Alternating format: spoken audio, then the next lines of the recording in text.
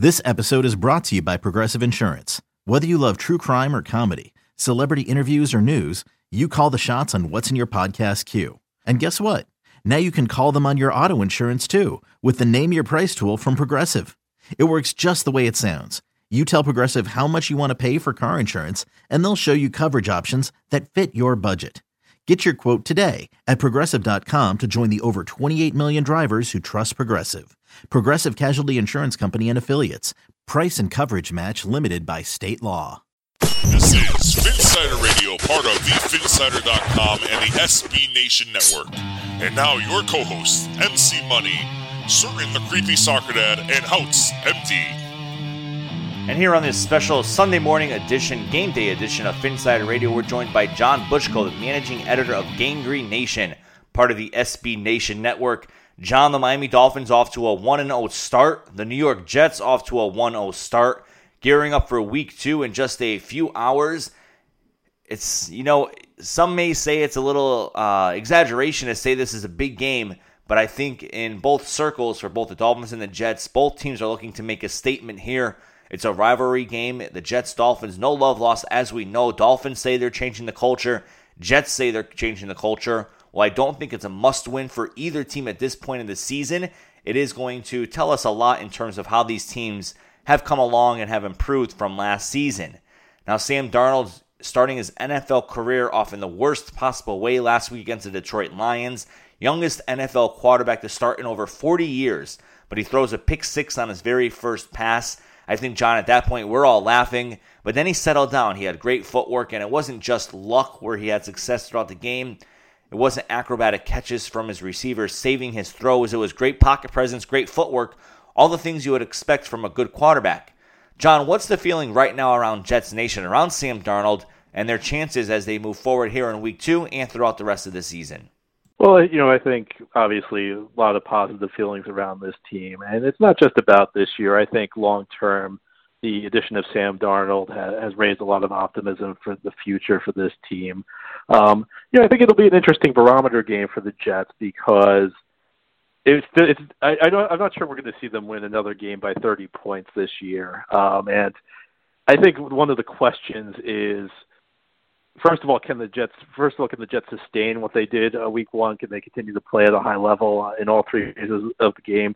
But second, how much of it was just that the Lions were bad? Because, I don't want to take anything away from what the Jets did. The Jets played a very good game, but part of the story from that game is that the Lions were just absolutely terrible. They were dreadful. So it'll be interesting to see, against a different opponent, too. Maybe we'll get more of a gauge for how good this Jets team is.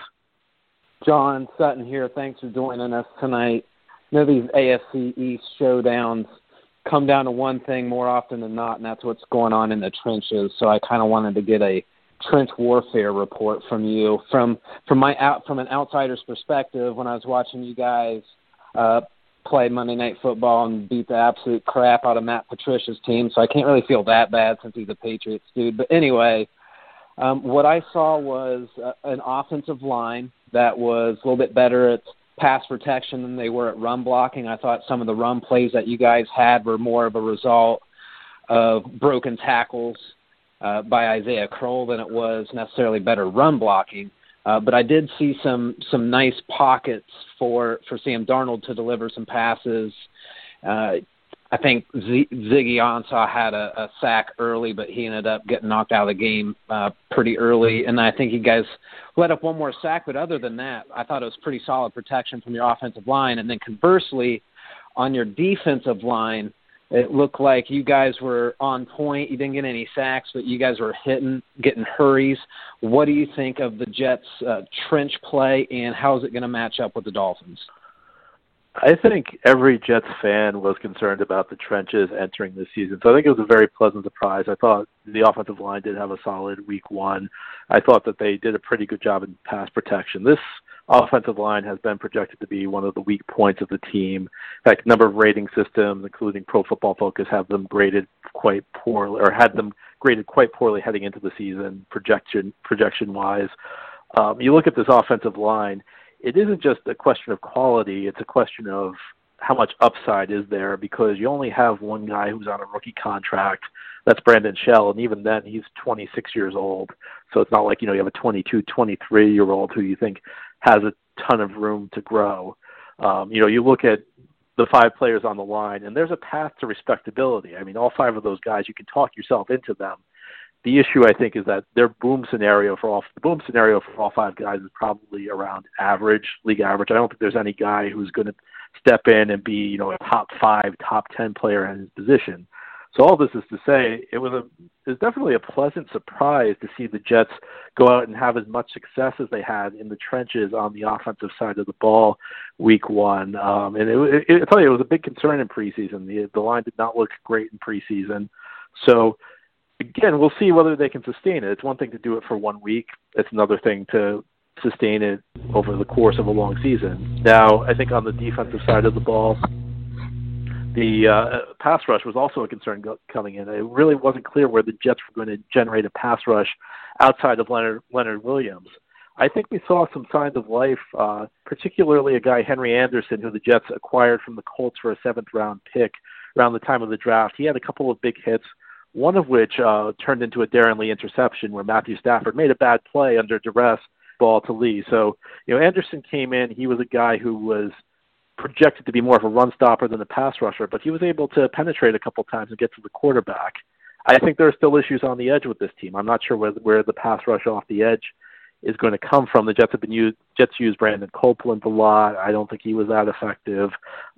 So I think there still are some questions about how well the Jets can sustain this. I'm not sure I see the players. I gotta be honest, I'm not sure I see the players on either side of the ball that make me feel safe at this point. It could be a situation where maybe the offensive line gels a little bit. Maybe the whole is greater than the sum of the parts. And on the defensive side of the ball, maybe Anderson continues to sustain it. Maybe Leonard Williams starts to heat up a little bit. I think there are more questions than answers at this point. That said, excellent start to the year for the Jets in the trenches. John, you mentioned some of the weaknesses kind of heading into the season. They said the offensive line might not be good. They proved them wrong. Defensive line might not be good. They seem to surprise. What do you see as the strength on the offense? I mean, you look at the receiving core, you see Robbie Anderson, Terrell Pryor, Quincy Enunwa, Jermaine Kearse. Then you got that 2-headed monster in the backfield in Isaiah Crowell and Bilal Powell. And then Sam Darnold just playing out of his mind. So what do you see this offense doing moving forward, particularly against the Dolphins? Are they going to attack them in the run game, or are they going to do it through the air? Well, I think the Jets are going to try to establish the run first and foremost. Jeremy Bates comes from the Mike Shanahan school, so they'll try and get that zone running game working. He's the new offensive coordinator, and one of the reasons Todd Bowles made a change was that he felt like the team was not doing enough to establish the run. And I like the Jets. I like the backs the Jets have. I think they have 2 solid backs. Crowell, really like the way he finishes his runs. And Bilal Powell, who is actually now the longest tenured Jet, solid receiver out of the backfield. Has a little burst, so I think first and foremost we'll try and establish the run, and then get the bootleg working, get play action working, and try and build the run game to set up the pass. So I think that's kind of where the Jets offense is heading this year. And equally as important, what about the defense? I mean, we see the defensive line you mentioned. They're doing a little bit better than you had anticipated. Seems like your linebacking core is great with Darren Lee, Frank Lavu, I believe that's how you pronounce his name. And then you got the secondary, Tremaine Johnson, Maurice Claiborne, Jamal Adams, Marcus May. How do you see the Dolphins attacking the Jets defense? And do you have concerns with, the Kenny Stills, the Jakeem Grants, the Mike Gesicki's, or maybe the running backs in Frank Gore or Kenyon Drake? How do you see this Dolphins offense attacking the Jets defense, and are there any concerns there? Well, I think, the biggest concern, you have to go back to what happened last year and the way the Dolphins exploited Buster Screen.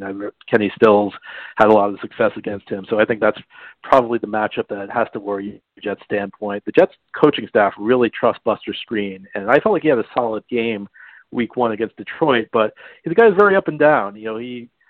He has a great game, and then he'll follow it up with 3 very poor games. So, I think the first thing you look to is what happened last year when these teams played. What did the Dolphins have success doing? And that game in Miami last year, I mean, you could argue that Buster Screen almost single-handedly cost the Jets the game.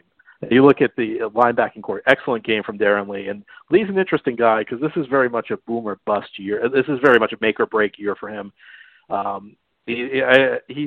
His first 2 years have not gone that well, in all honesty. He's been a guy who struggled to get off blocks. He gets dragged down the field 2-3 extra yards too often, and he's really struggled in coverage quite a bit. So very encouraging week 1 performance, but we'll have to see whether he can sustain it because it's just one game. We have 2 years of evidence that he's not that great. So is he turning the corner? I'm not ready to say it just yet. So I think that's another area of concern. Now, I do think, we talk about the defensive line. Pass rush. The Jets have some good run stoppers on the defensive line. Williams is solid. Steve McClendon's a good run stopper. Again, Henry Anderson was projected to be more of a run stopper than a pass rusher. And the secondary is supposed to be the strength of this defense. Todd Bowles is hard as a guy who loves to attack. He loves to blitz. He loves to leave his corners on an island. The Jets invested big at the cornerback position this offseason with Trumaine Johnson. They also brought back Morris Claiborne. And the funny thing is I think Johnson is the one guy who, you could argue Trumaine Johnson was the one guy on the team on Monday night who did not play that well for the Jets. So it is kind of encouraging that the defense played as well as it did without its number one corner producing the way it should have. And the Jets were also missing Marcus May, who was their second-round pick a year ago, had a solid year. He frequently the single high safety, really reliable back there. So the fact, just the fact that the Jets performed as well as they did with Johnson having a bad game and May out, is something that's encouraging, I think, for Jets fans. We're joined here by John Butchko of Gangrene Nation, the managing editor over there. Dolphins versus Jets coming up here in week 2. John, the Dolphins have a very good traveling fan base. They have good numbers all throughout the country whenever they go away. In recent years, though, Dolphins NYC has really made an effort to get thousands of Dolphins fans at MetLife Stadium. There was one game a few years ago, Howard Sutton and a few others. We were at the game at MetLife, and by the third quarter, the Let's Go Dolphins chants took over the stadium. That was when Bryce Petty was playing. It was a bad game for him, bad game for the Jets as a whole. He was sandwiched at one point by Ndamukong Suh and Cameron Wake. Now, you covering the Jets, I'm sure you're aware of MetLife TakeOver. I know the Dolphins team and the players, they're aware of MetLife TakeOver. The organization supports it each year. I'm sure the Jets are aware of it as well. While they'll never publicly say it, do you think, John, that it becomes a distraction for the team and for their players and for the fans? And does it truly make a difference to have a large crowd such as Dolphins NYC and the MetLife TakeOver on your own home stadium? Well, I think that this rivalry is a very unique one because, you have a lot of Dolphins fans in the New York area, but you also have a lot of New York transplants in the Miami area. So, you see a lot of Dolphins fans when the Jets host a game, but then the games down in Miami, also you see a lot of Jets fans show up. I think this year is different, though. There's just a different buzz around this fan base. I'm not sure you're going to see Dolphins fans take up the same share of the stadium. The Jets fans are very excited about this football team this year. You go back to training camp. They had a practice at Rutgers Stadium that was much better attendance than their typical practices. Usually they do one practice a year at a stadium. Typically MetLife Stadium, this year Rutgers Stadium. Just having Sam Darnold around the team has created a buzz in this fan base and excitement in this fan base. So I was surprised, especially in the home opener, to see a huge Dolphins presence in this game. One last question for you, John, before we let you go. Your prediction for the Dolphins versus Jets game, for me, I'm looking at it as a toss-up. What are your thoughts? Yeah, I think it's a tight divisional game. I think it'll come down to the wire either way. I think I like the Jets at home. I think if this game was in Miami, I'd probably take the Dolphins. But I think that these teams are relatively closely matched. So I think I'll take the Jets by a field goal at home.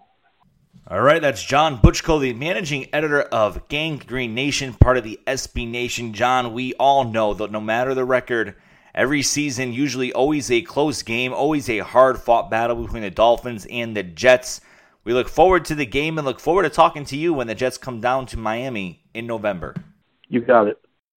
All right, don't forget about our recap special of the Jets game coming out Sunday night before Sunday Night Football's halftime show. And then don't forget our usual podcast that is being released on Wednesday morning as we preview the game against the Oakland Raiders. That's going to do it here for us on this special game day edition of Phinsider Radio. For Certain the Creepy Soccer Dad and Houts MD, I am MC Money. Thank you for listening to Phinsider Radio. We'll talk to you later tonight. That was Phinsider Radio, part of the Phinsider.com and the SB Nation Network. Miami has the Dolphins, the greatest football team. We take the ball from goal to goal like no one's ever seen. We're in the air, we're on the ground, we're always in control. And when you say Miami, you're talking Super Bowl, 'cause we're the Miami Dolphins. Miami Dolphins, Miami Dolphins #1. Yes, we're the Miami Dolphins, Miami Dolphins, Miami Dolphins #1.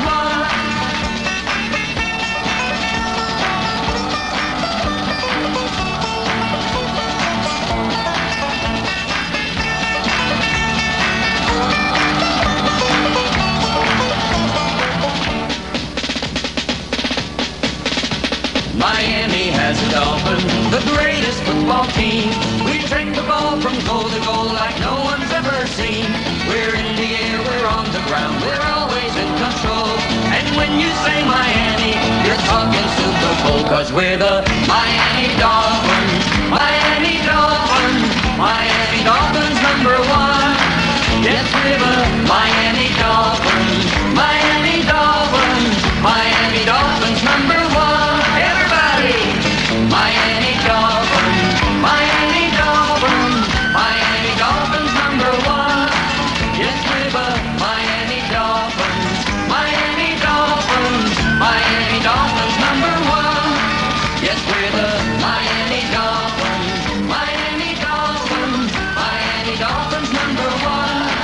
Yes, we're the Miami Dolphins, Miami Dolphins, Miami Dolphins. Hey everybody, it's Neil Patel, editor-in-chief of The Verge. I host a podcast every week called The Vergecast with my friends Paul Miller and Dieter Bone. We've got a rotating cast of characters from our entire site, which is about technology, how it impacts culture, and how that is all a big cycle that causes us to have a wide variety of feelings that you can listen to every Friday. We've done over 300 episodes in the 6 years since The Verge has been around, but you only need to listen to one, the latest one, to get caught up on everything in tech news.